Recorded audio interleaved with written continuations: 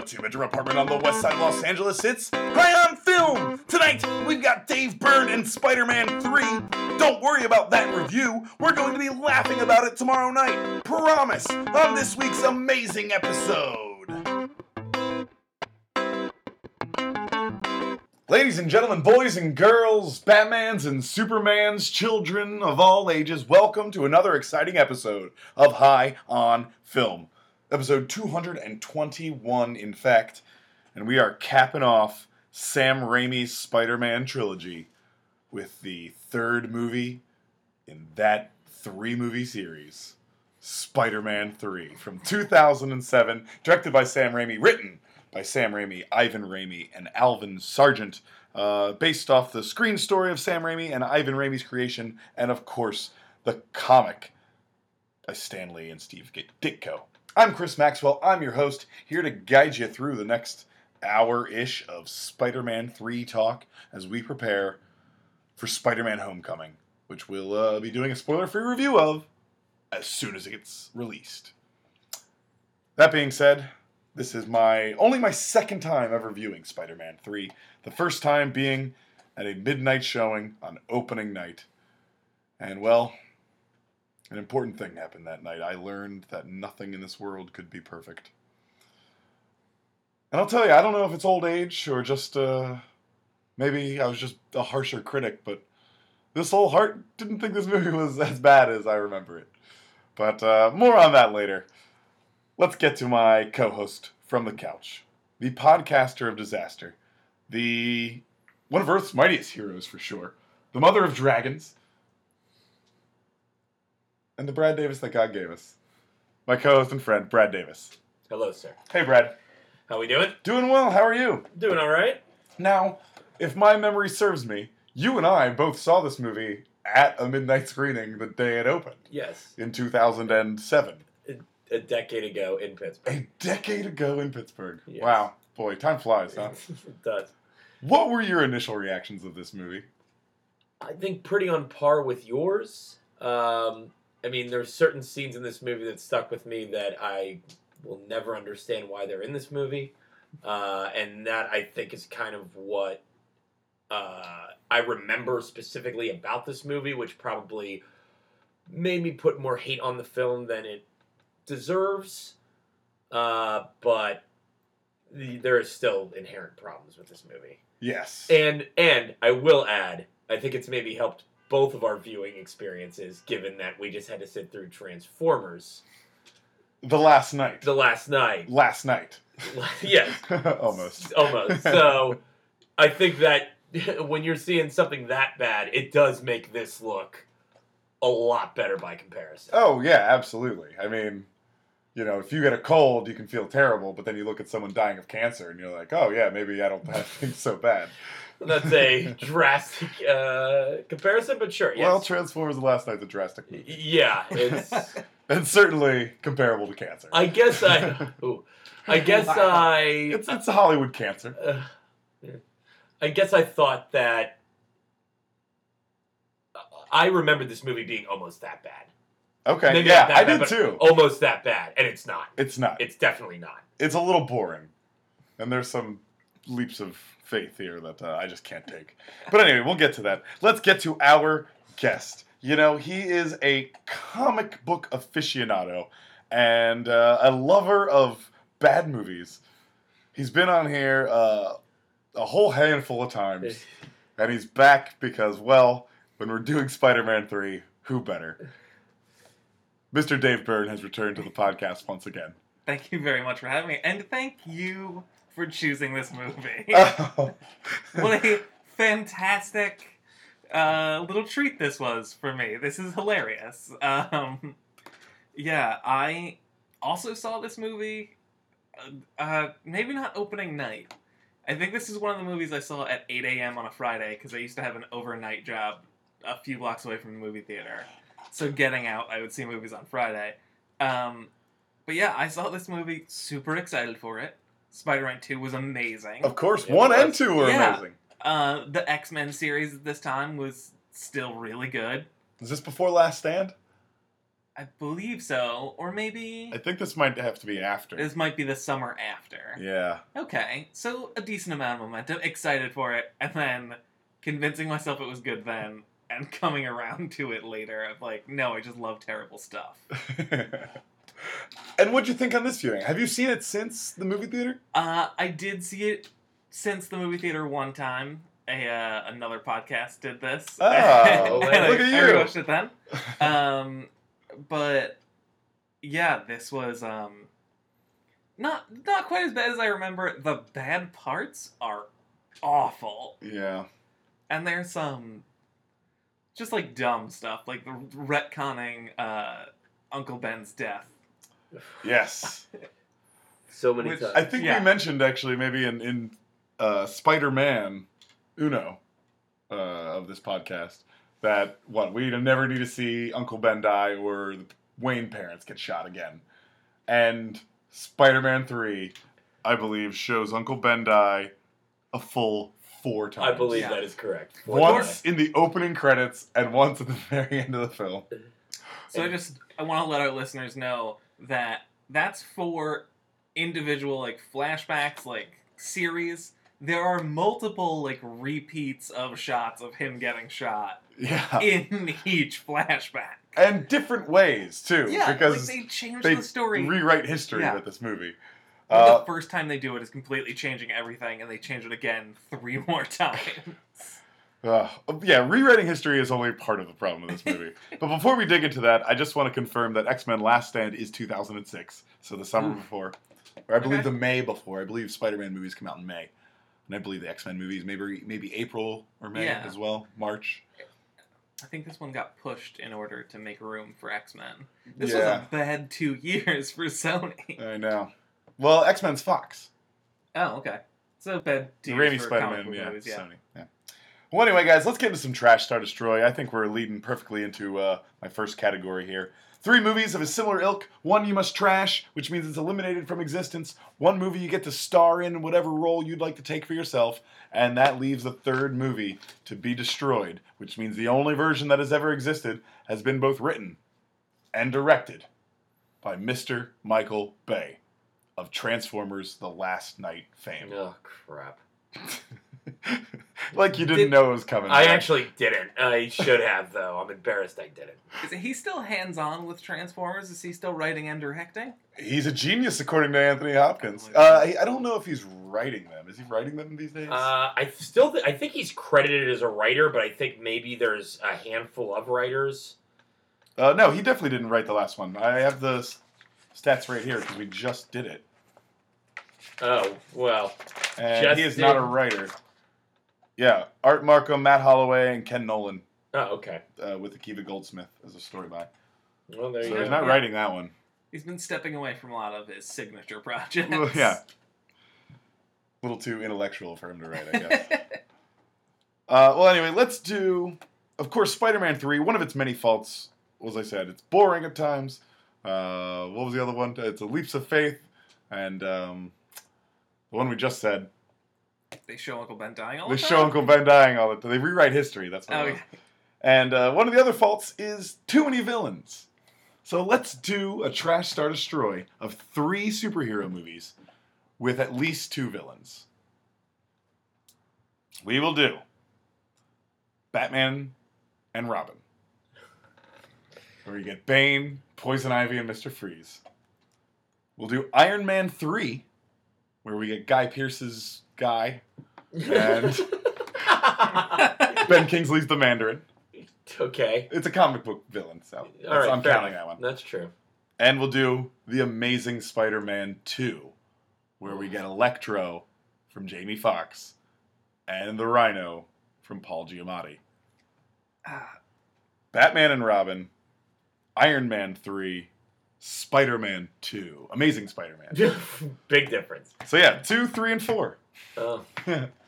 I guess by default, because it's the best movie of the group, I'd go with Iron Man 3.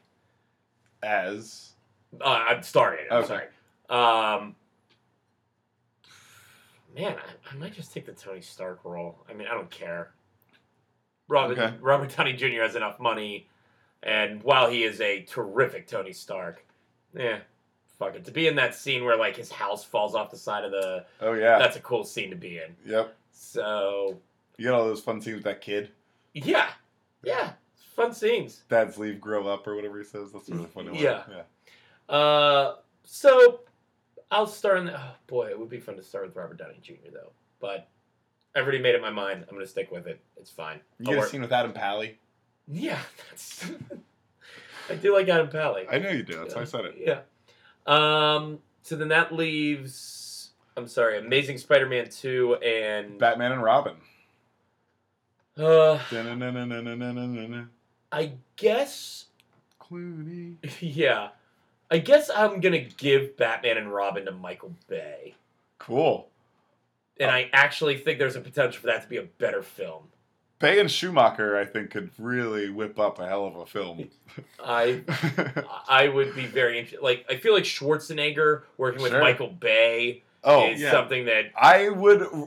Even after watching Transformers last night, I would run to the theater to see the Arnold Schwarzenegger Michael Bay movie. I totally agree with you. Midnight showing, no doubt about it. Yeah. Opening night. Count me in. Yeah, I mean... All right. Blood pact right now. Blood pact. Michael Bay would have it no other way. Well done, Michael Bay. We always keep coming back. Yeah. God damn it. Keep coming back for more. We're connected to this fucking idiot. It's like 50 Shades of Bay. Well done, sir. Well done. Well done. Because it's uncomfortable and abusive. Yes, exactly. Nice touch. So then that leaves Amazing Spider-Man 2 to be trashed, which, I mean, that is... Zero problems. So little problems. Andrew Garfield only gets one crack at it. Can I trash them both? I mean, that would be my ideal scenario, is to Sure. trash both Spider-Man movies, but... Yeah. And in that one, Gwen Stacy actually dies. Spoiler alert. Yeah. No one's watching Amazing Spider-Man 2. Yeah. No one's watching it. I mean, it's I like saw it 3 hours long or whatever the fuck it is. Stupid. I've seen it twice. Oh, of course you have, Dave. twice. We're not talking about what you watch. Yeah. What are you doing with this trash story? We are talking about what you watch. What are you doing with this trash story? That's exactly what we're talking about. So first of all, I want to say I feel like you're gearing these towards me the more often I'm on the show. More often than not, bad superhero movies have an abundance of villains. You know, I would really, really have a ton of fun playing Mr. Freeze. Sure. That would be awesome. I would pay to watch that as well. That would be, you know, the only acting job I would ever take in real life would be you get to just like shout bad ice puns and wear a crazy neon suit and walk around shooting a giant gun. Yeah. Like, that sounds like so much fun. Hang out with Uma Thurman. Yeah, and Clooney. And Clooney. Yeah. How's ER going? Alicia Silverstone's in that movie. You might have a fantastic. scene with her. I don't remember. Yeah. Maybe. So that would. I feel like this is one of the mercy trashes that I don't want to give Iron Man 3 to Michael Bay. Mm.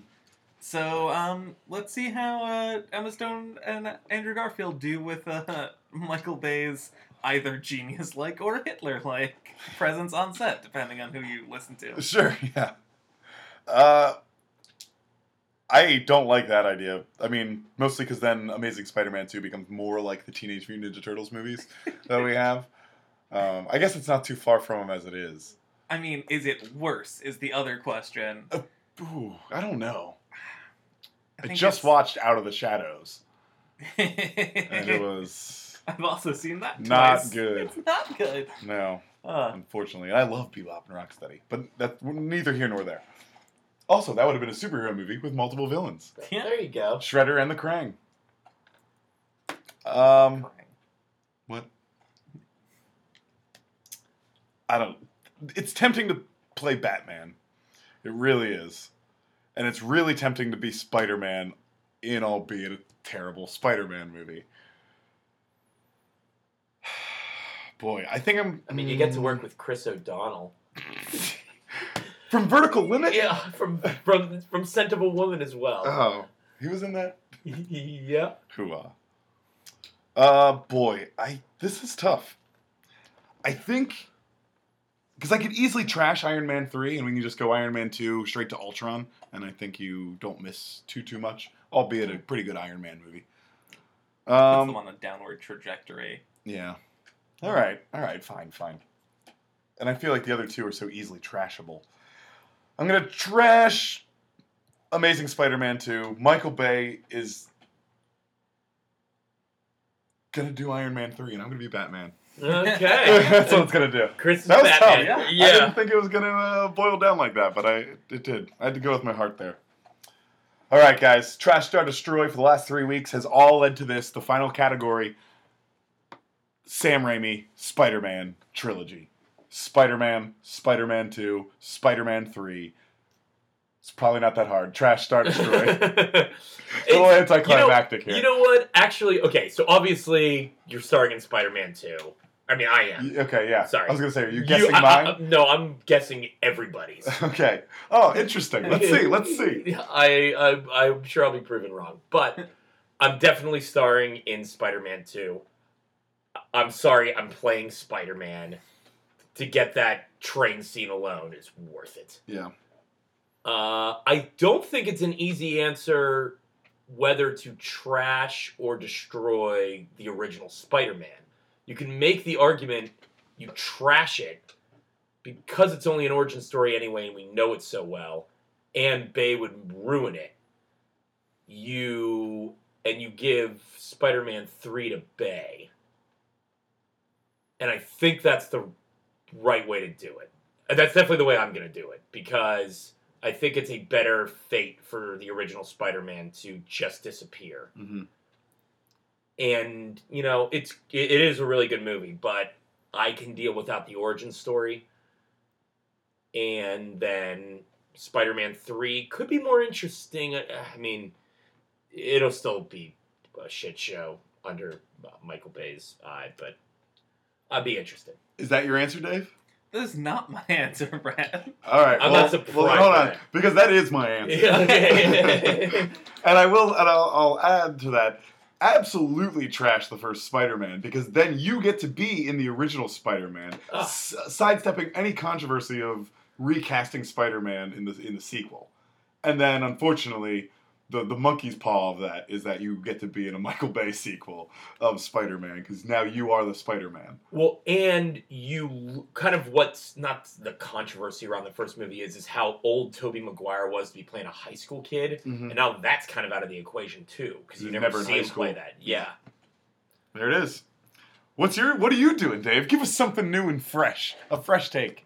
I mean, partially just for the sake of disagreement, and also how convenient, Dave. Also, it would be a lot of fun to give Michael Bay Spider-Man 1, trash Spider-Man 2, and star in Spider-Man 3. You're an asshole. See, I don't even believe you. Who are you going to be in Spider-Man 3? Spider-Man. I get a dance sequence. I can dance as well as Tobey Maguire, which is to say terribly. I don't necessarily disagree with that. But Yeah. Sinner. Wow. You Wow. sinner. I don't even believe you. Yeah, I can't believe that. I don't even believe you. Of Yeah. course, I mean, I believe you'd be Spider-Man, but... I mean, I don't know. The other option is just, to give Bay 2. But that's another mercy trash. Like, I don't want Bay to have 2. Yeah, I mean, that sounds true. Yeah, the problem there is then we've never gotten a good Spider-Man movie. We're about to. Yeah. I mean, this would be the first one, but yeah, at that point, then that means there's really been no good Spider-Man movie. So actually, that would probably make this one even better.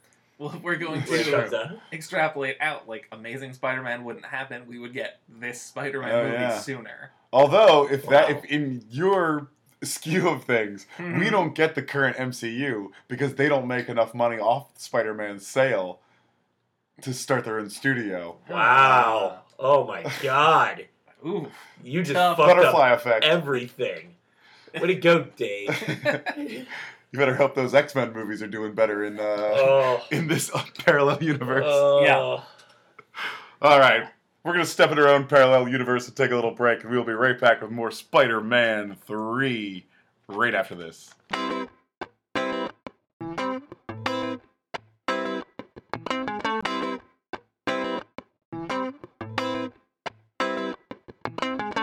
And we're back at it. Spider-Man 3. I'm Chris Maxwell, stumbling through something I do every week. Welcome back to the show.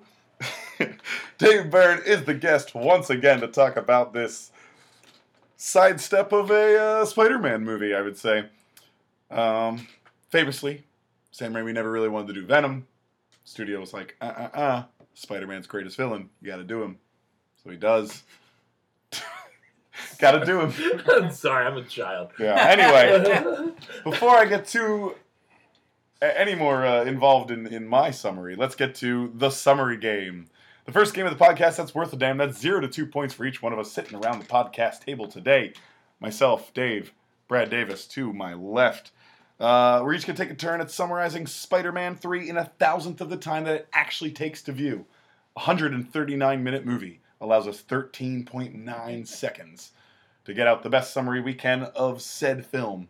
And of course, during our break, we had our patented coin toss. And threw that three-sided coin high into the air. It flipped around and around and around. Brad, you called it. You said, I'm choosing Ted's. Ted's. And lo and behold, Ted's it is. You know it. First, second, or third, sir? You know what? I'm going to go first. Going first. I'm going to go first. All right, Spider-Man 3. Okay.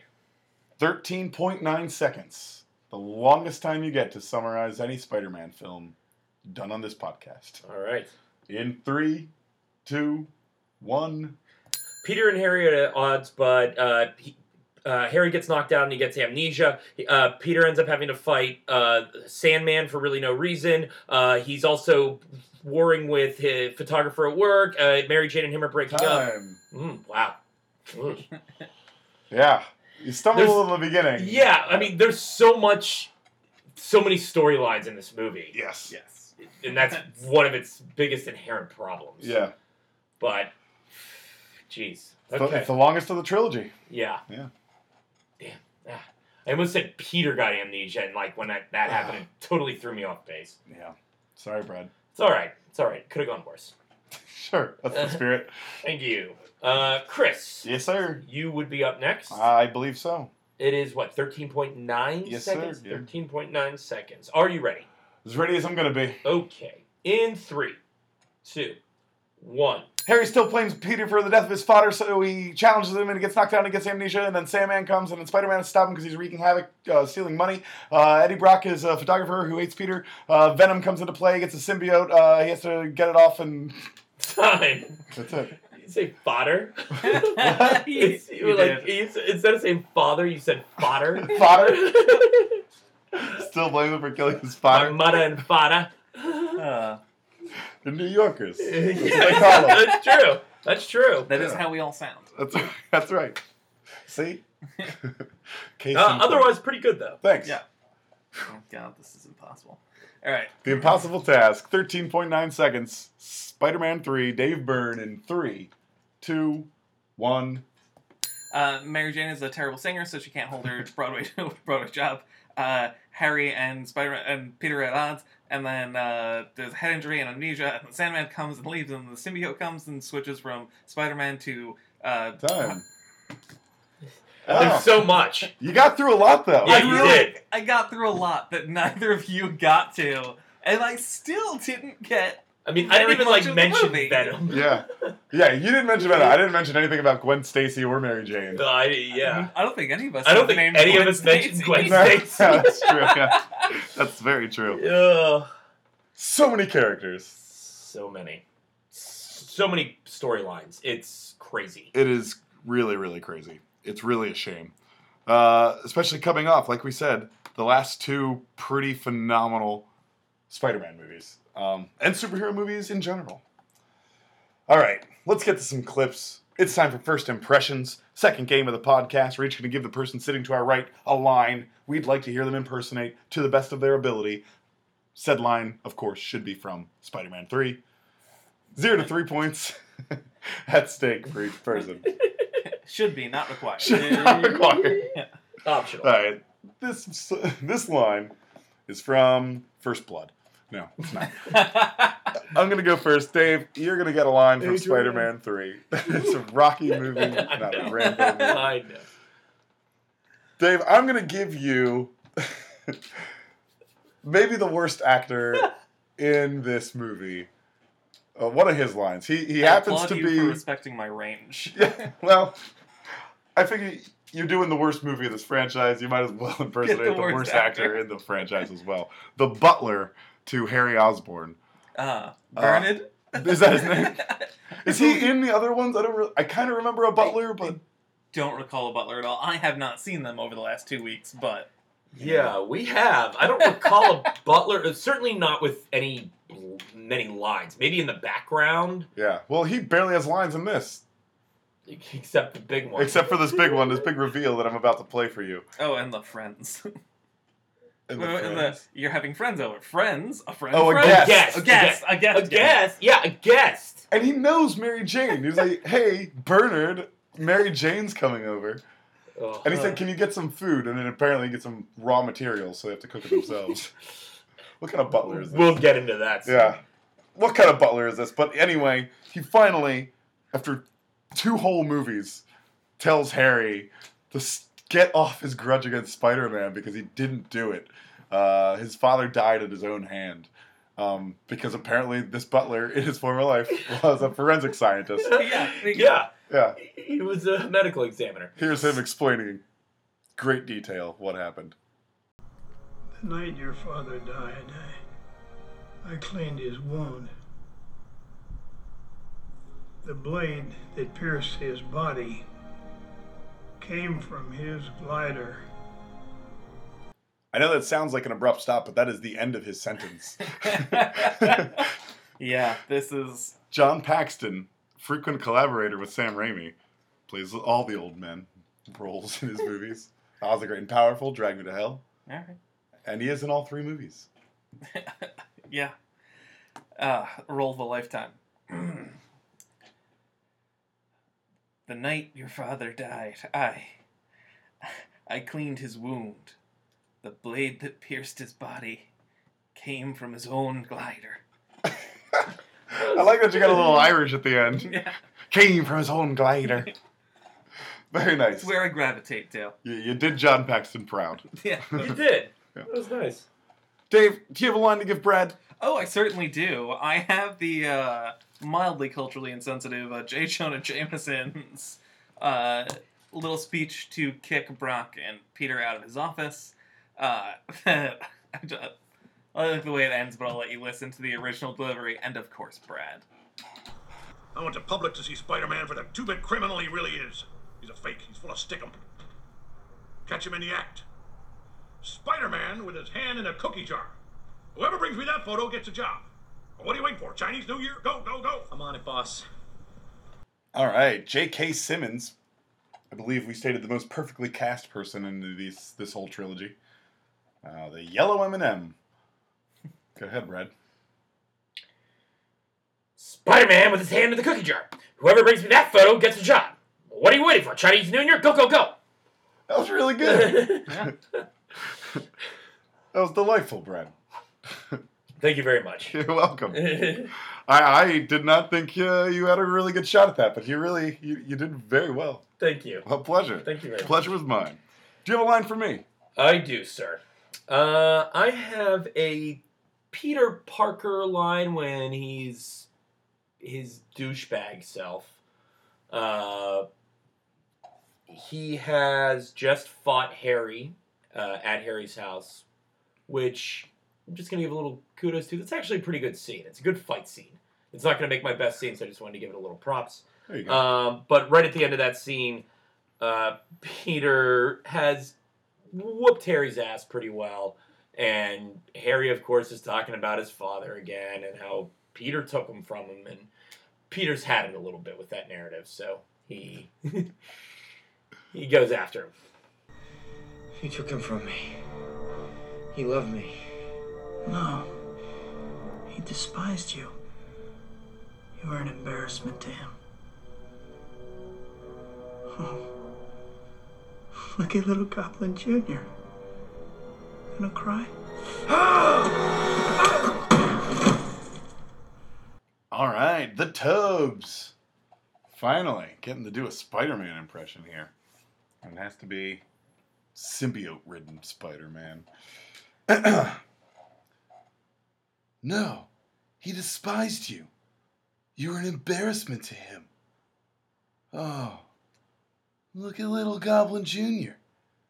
You gonna cry? Yeah, that was pretty good. Thanks. Yeah. Tobey Maguire in Spider-Man 3. Mhm. All right, guys. Well, you can set the scorecards aside, and we're going to get into an open forum discussion that we like to call scene work. Of course, if I haven't mentioned it already, and I know I have not, at least this episode, we're an optimistic podcast. So we like to start things off optimistically. That means, best scene. What's the best scene in Spider-Man 3? I'm a fan of the final fight. I think that's fairly well balanced between a handful of different threats. Mm-hmm. The very end of it is poor, but we'll gloss over that for now. What do you mean the very end? Sandman's Goodbye? come to okay, Jesus yeah. moment. that's Come a to problem. Jesus, be the wind moment. Right, yeah. That is just, they didn't have a way to beat him permanently because they wasted it early on. But yeah, I think there's a handful of good fight scenes in this. I think there's some decent action to be salvaged from it. It's just, I think it's the same thing I said about Transformers Age of Extinction, that it's 4 movies crammed into the time slot of 2.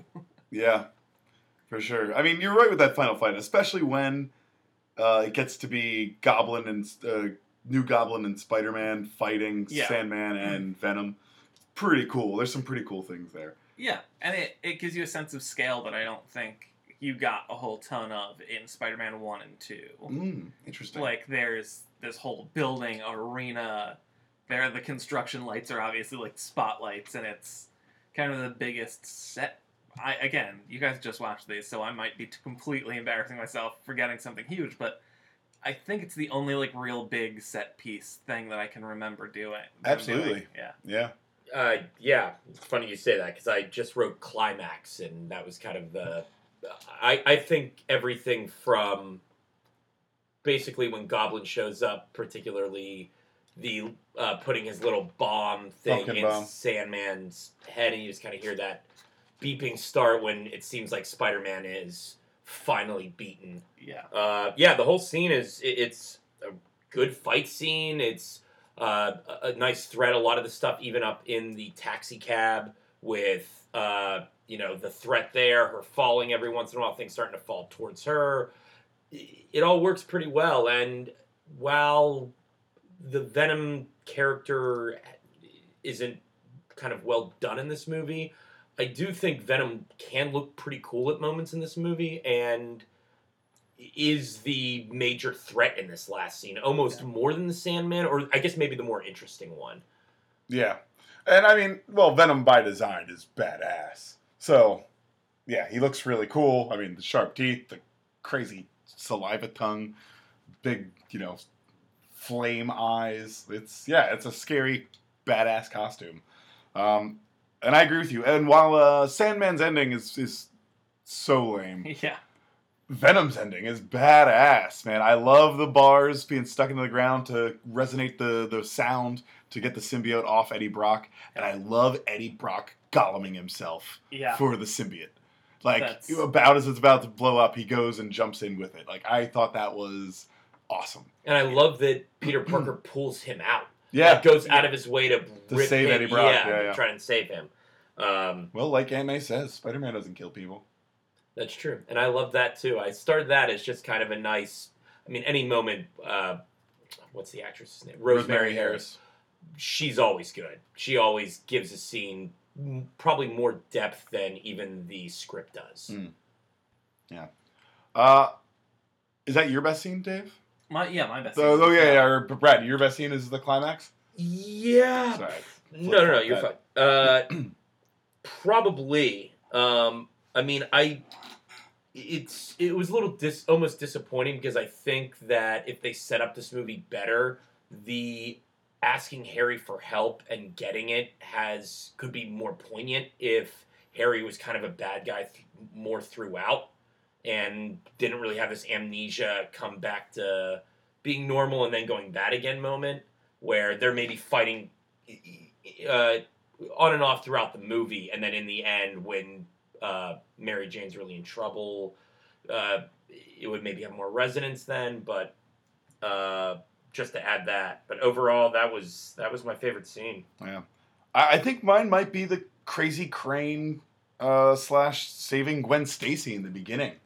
Again, a huge set piece. Certainly not like the climactic fight of the MMA arena fighting that we get at the end stage. But I love it. It looks so cool when that crane breaks through and starts taking out the support beams and the floor starts collapsing underneath itself. It's a hell of a scene and a perfect Spider-Man scene too. Yeah, it's great. It's I remember while we were watching it, I was like, oh, no one's running for the elevator. Like, you guys aren't in danger.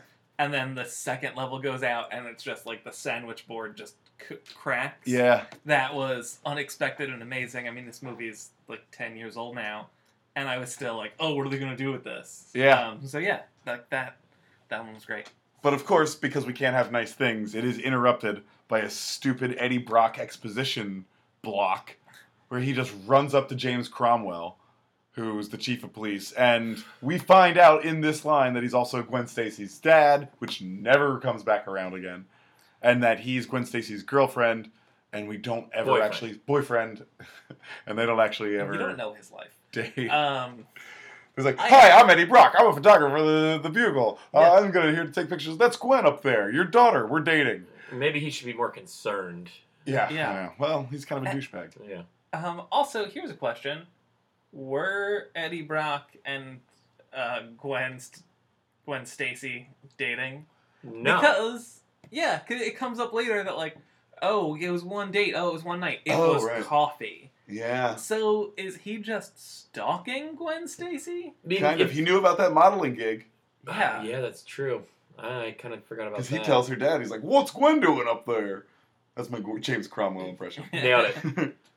But, I mean, That'll do, they kid. did go to coffee together, and the way she acted, it was kind of like, yeah, it was one date. I mean, it seemed like she kind of treated it as a date, like, oh, it's just one, it was just coffee. But they're certainly not boyfriend and girlfriend. Yeah. Yeah. All right, guys. That's probably enough for best scene. Sure. If there's a best scene, it must mean there is a worst scene. What's the worst scene in Spider-Man 3? I mean, we agree, right?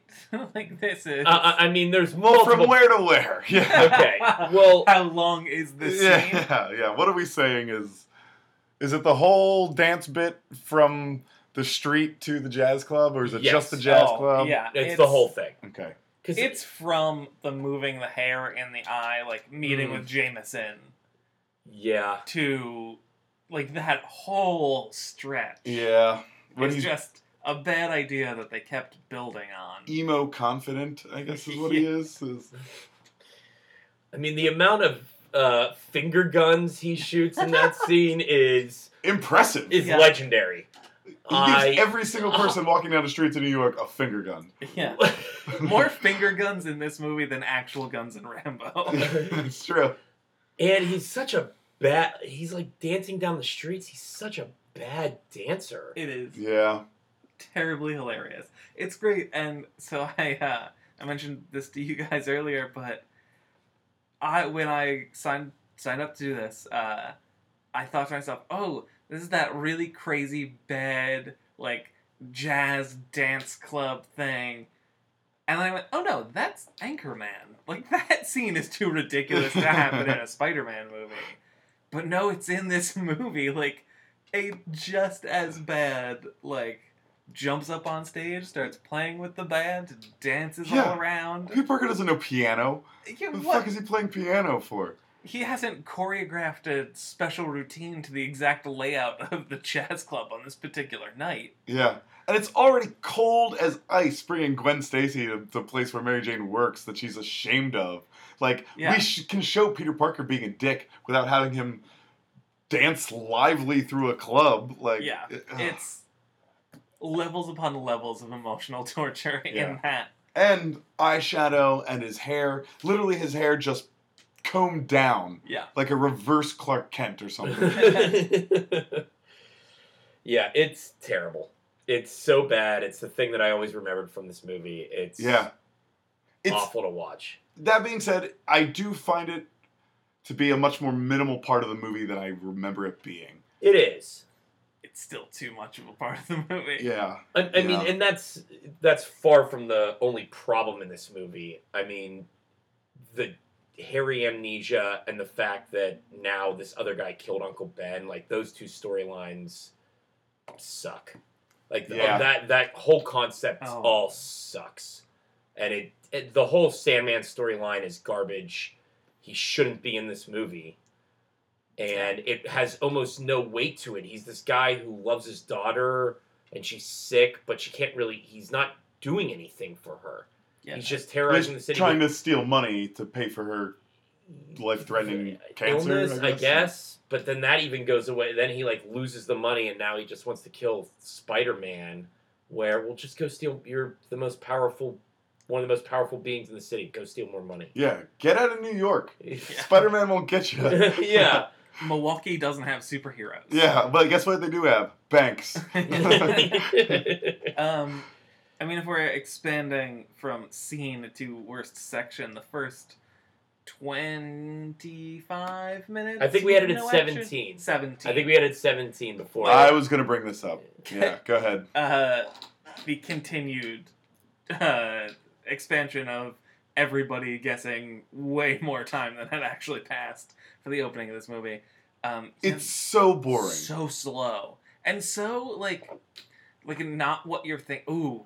All right. Do you know what it reminds me of that it just struck me? It reminds me of the opening of Judge Dredd.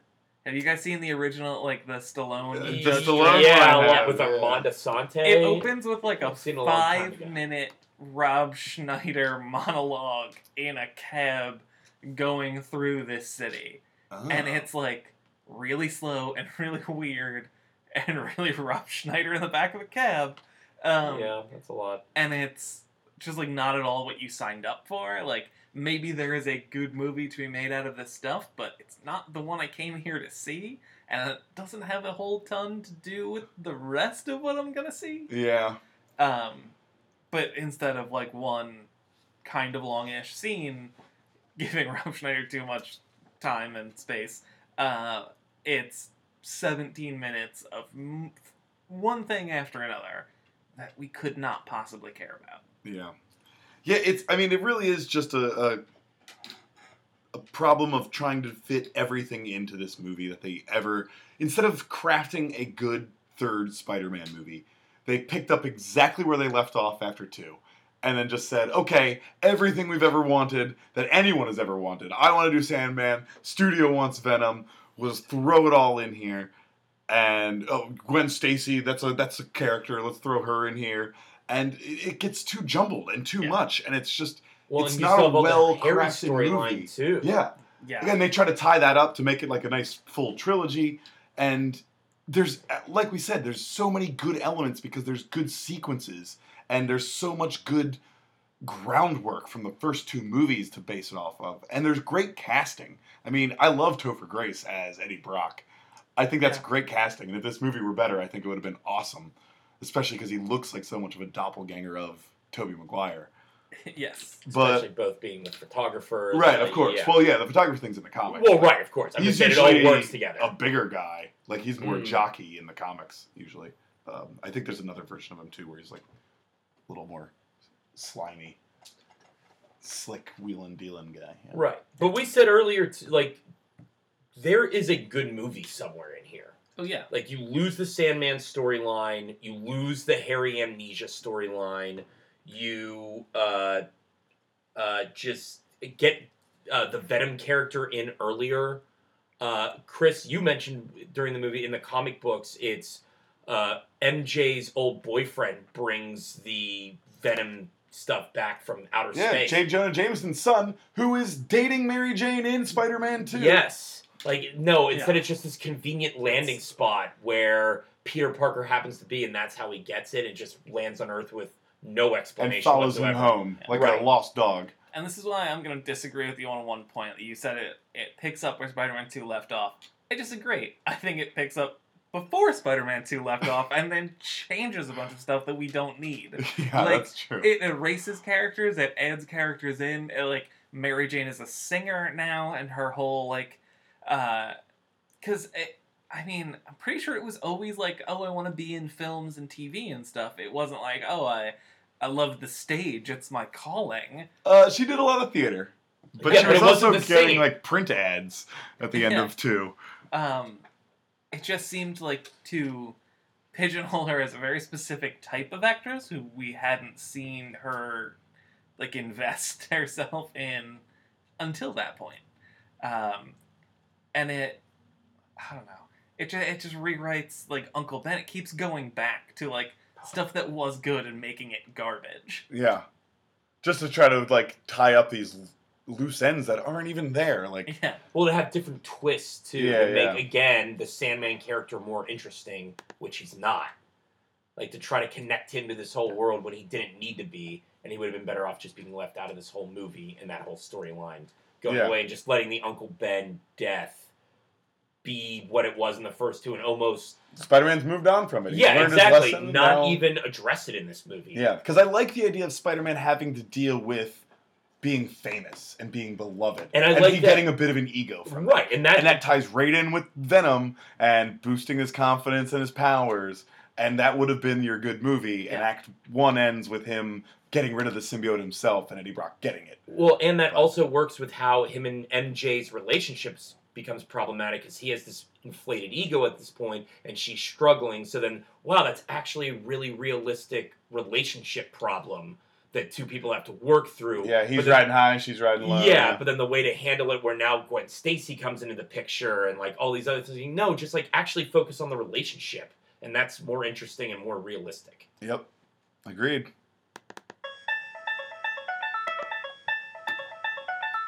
Well, there it is. Time for Milking It, the final game on the podcast. This time, 0 to 5 points for each player sitting around the table tonight. We're each going to draw a card from the big box of Hollywood ideas of prequels, sequels, reboots, and genres. Your card that you choose will give you a new way of looking at the events that transpire in Spider-Man 3, the characters, the themes that arise, anything you'd like to salvage from the movie, reconstruct, rebuild, make it stronger into a new movie to put back out there and make $1 billion more for the studio system. Easy. Got it. Here's that old Hollywood relic, seeing the light of day for yet another week. And I believe it's Dave's turn to go first. Go ahead, sir. Draw a card. Okay, the tension is building. Ooh, I got a buddy comedy. Oh, Ooh. all right. Brad? All right. A murder mystery. Interesting. And I'll draw a card here. And I'll go with the psychological thriller. Ooh. Interesting. We're going to take a quick break and we'll be right back with 3 brand new movies for your listening enjoyment right after this.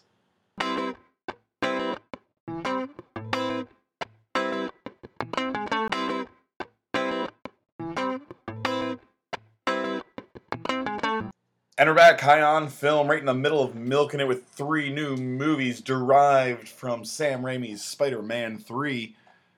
Dave Byrne, you drew the buddy comedy card. What do you got? Okay. Peter Parker is engaged to Mary Jane and alienating his good friend Harry. One night Peter Parker decides to invite Harry out to dinner, bury the hatchet, and invite him to become part of his wedding party. Unfortunately, sometime on the way to the bar, Harry Osborn is attacked and gets amnesia.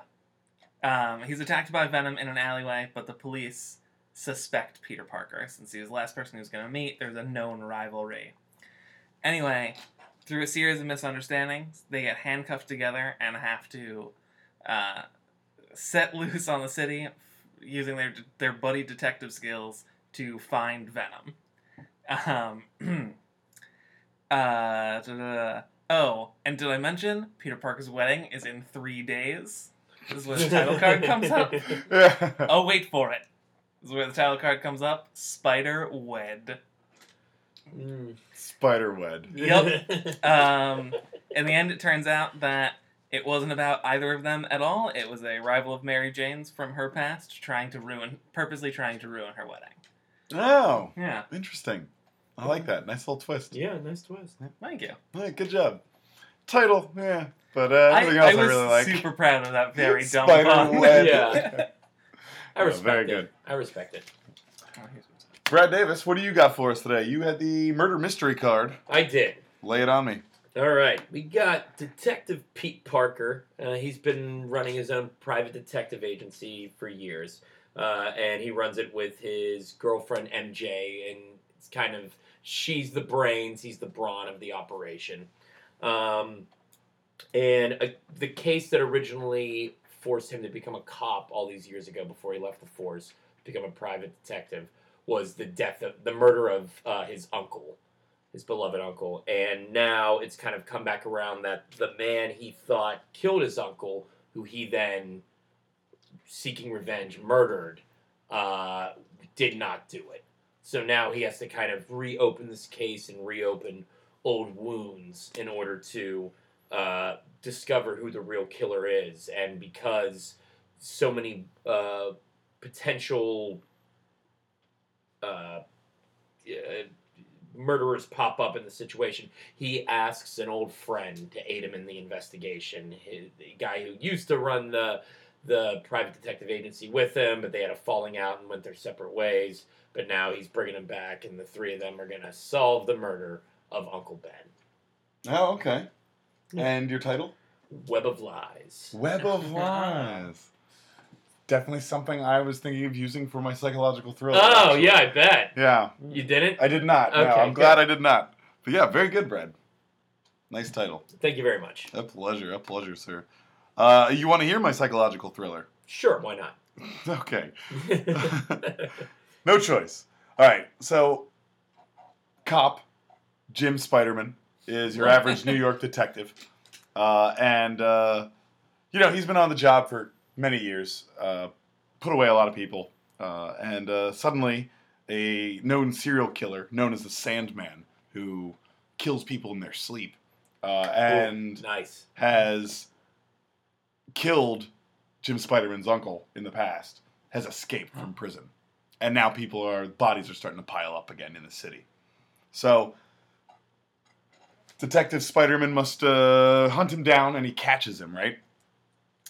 But after he gets him in custody, the body count still rises. Oh, no. Yeah.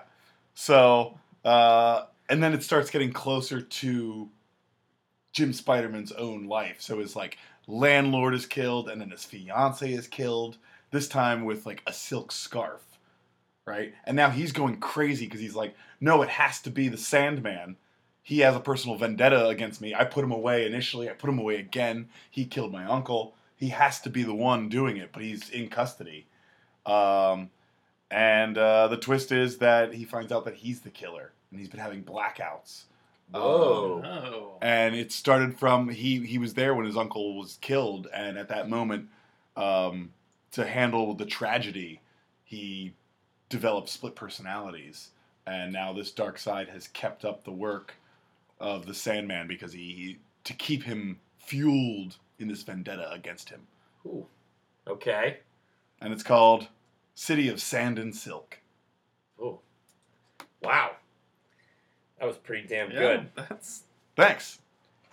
Wow. Yeah, that's one of your better milk-its. Thanks, man. Yeah. It started coming together really nicely as I was kind of writing things down. So, well done. Yeah, thank you very much. Yeah, it was very funny how well Spider-Man 3 lends itself to a psychological thriller.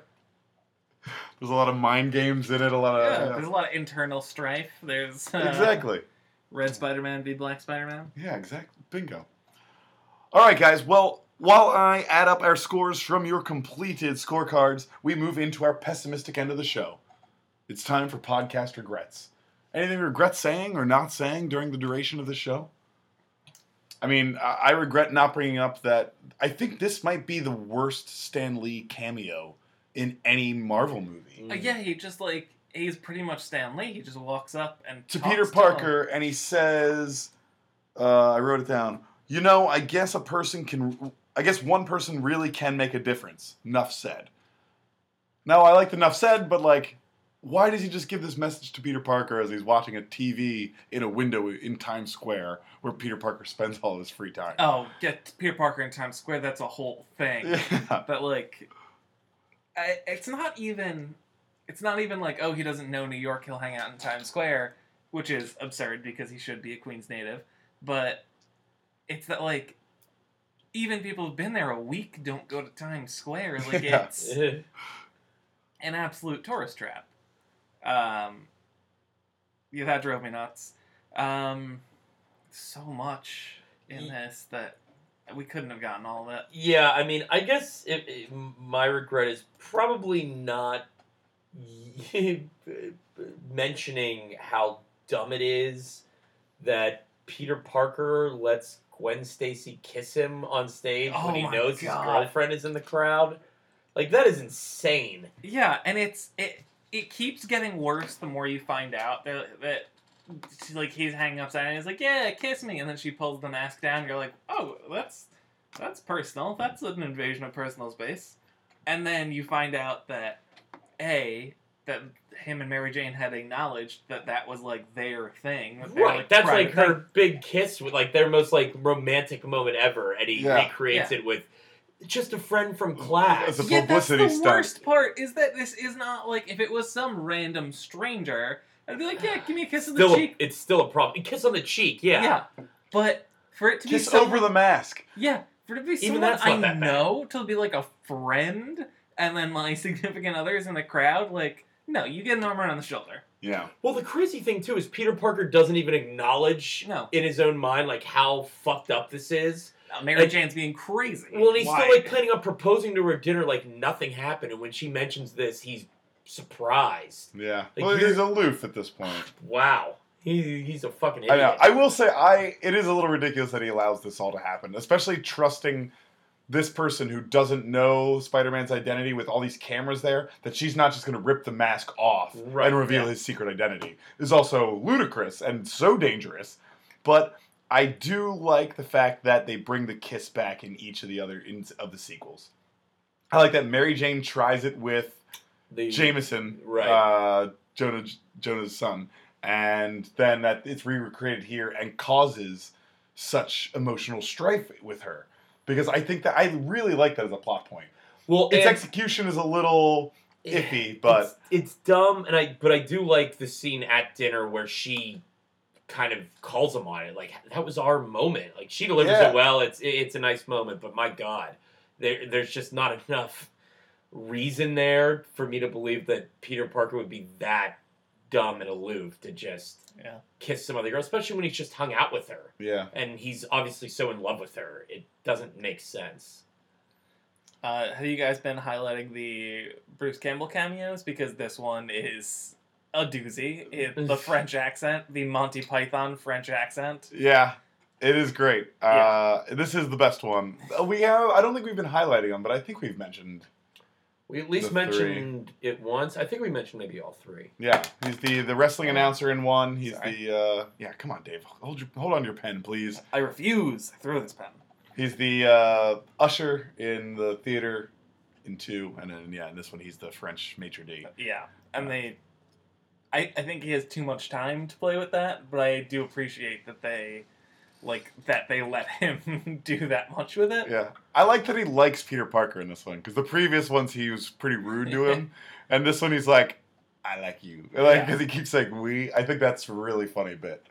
So, all right, guys. Well, I got the points tallied, and here we are. Brad Davis, you're in third place with 16.3 points. Yeah. I just edged you out with 16.37 points. And Dave Jeez. takes the podcast with 16.7 points. So just barely edging out the win there. Ooh, I'll have to clear space on my mantle for another championship belt. You will indeed. Wow. You're the only one we give belts to. Yeah, everyone else gets a trophy. Yeah. Well, some people get medals. Yeah, right. And with ribbons. If they do Olympic movies, they get a medal. Exactly. Yeah. We tailor it to the person. Yeah. Dave, thank you as always for being on the show, man. Thank you for sitting through yet another terrible movie with us here for the sake of comedy. It was absolutely my pleasure. Anything to plug? Yeah, junk on Netflix has been slow for a while, as it will be on and off forever until the end of time. But by the time this episode's out, it should have a Glow review and maybe something else. I Yeah. gotta get on Glow so I can read Glow- that review. Glow is a ton of fun. You like Netflix's Glow? Yes, Women yes, I do. wrestling. Yeah. Cool. Brad Davis, Chris Maxwell, thank you as always. a pleasure. What you got? At BDAlwaysGP on Twitter and Instagram, and on my Twitter page you can find I Love You Pittsburgh Pirates, my baseball blog. Yeah, that's it. There it is. I'm at Cross Maxwell across your social media platforms. That's Chris with an O where the I should be. And this is the official end of this set of High on Film episodes. We'll have a few more buzzed off films coming out. I believe Baby Driver is out now, along with Transformers The Last Night. Of course, our regularly scheduled programming, High on Film, Spider-Man 1, 2, and 3 are all out, so check those out. And coming very soon, a spoiler-free review of Spider-Man Homecoming, where Michael Keaton plays Harvey Birdman, attorney at law. Yeah, that's it, guys. Thank you so much. Go leave us a review on iTunes. Follow us on Twitter or Facebook at High on Film. And we will be back on September 11th for the return of High on Film with all new episodes. And I believe some all new guests as well, which we're very excited for. Very excited. Yeah. So check out those buzzed off films, and we will see you in September, guys. We love you. Thank you, gentlemen. A pleasure. Thanks. Goodbye.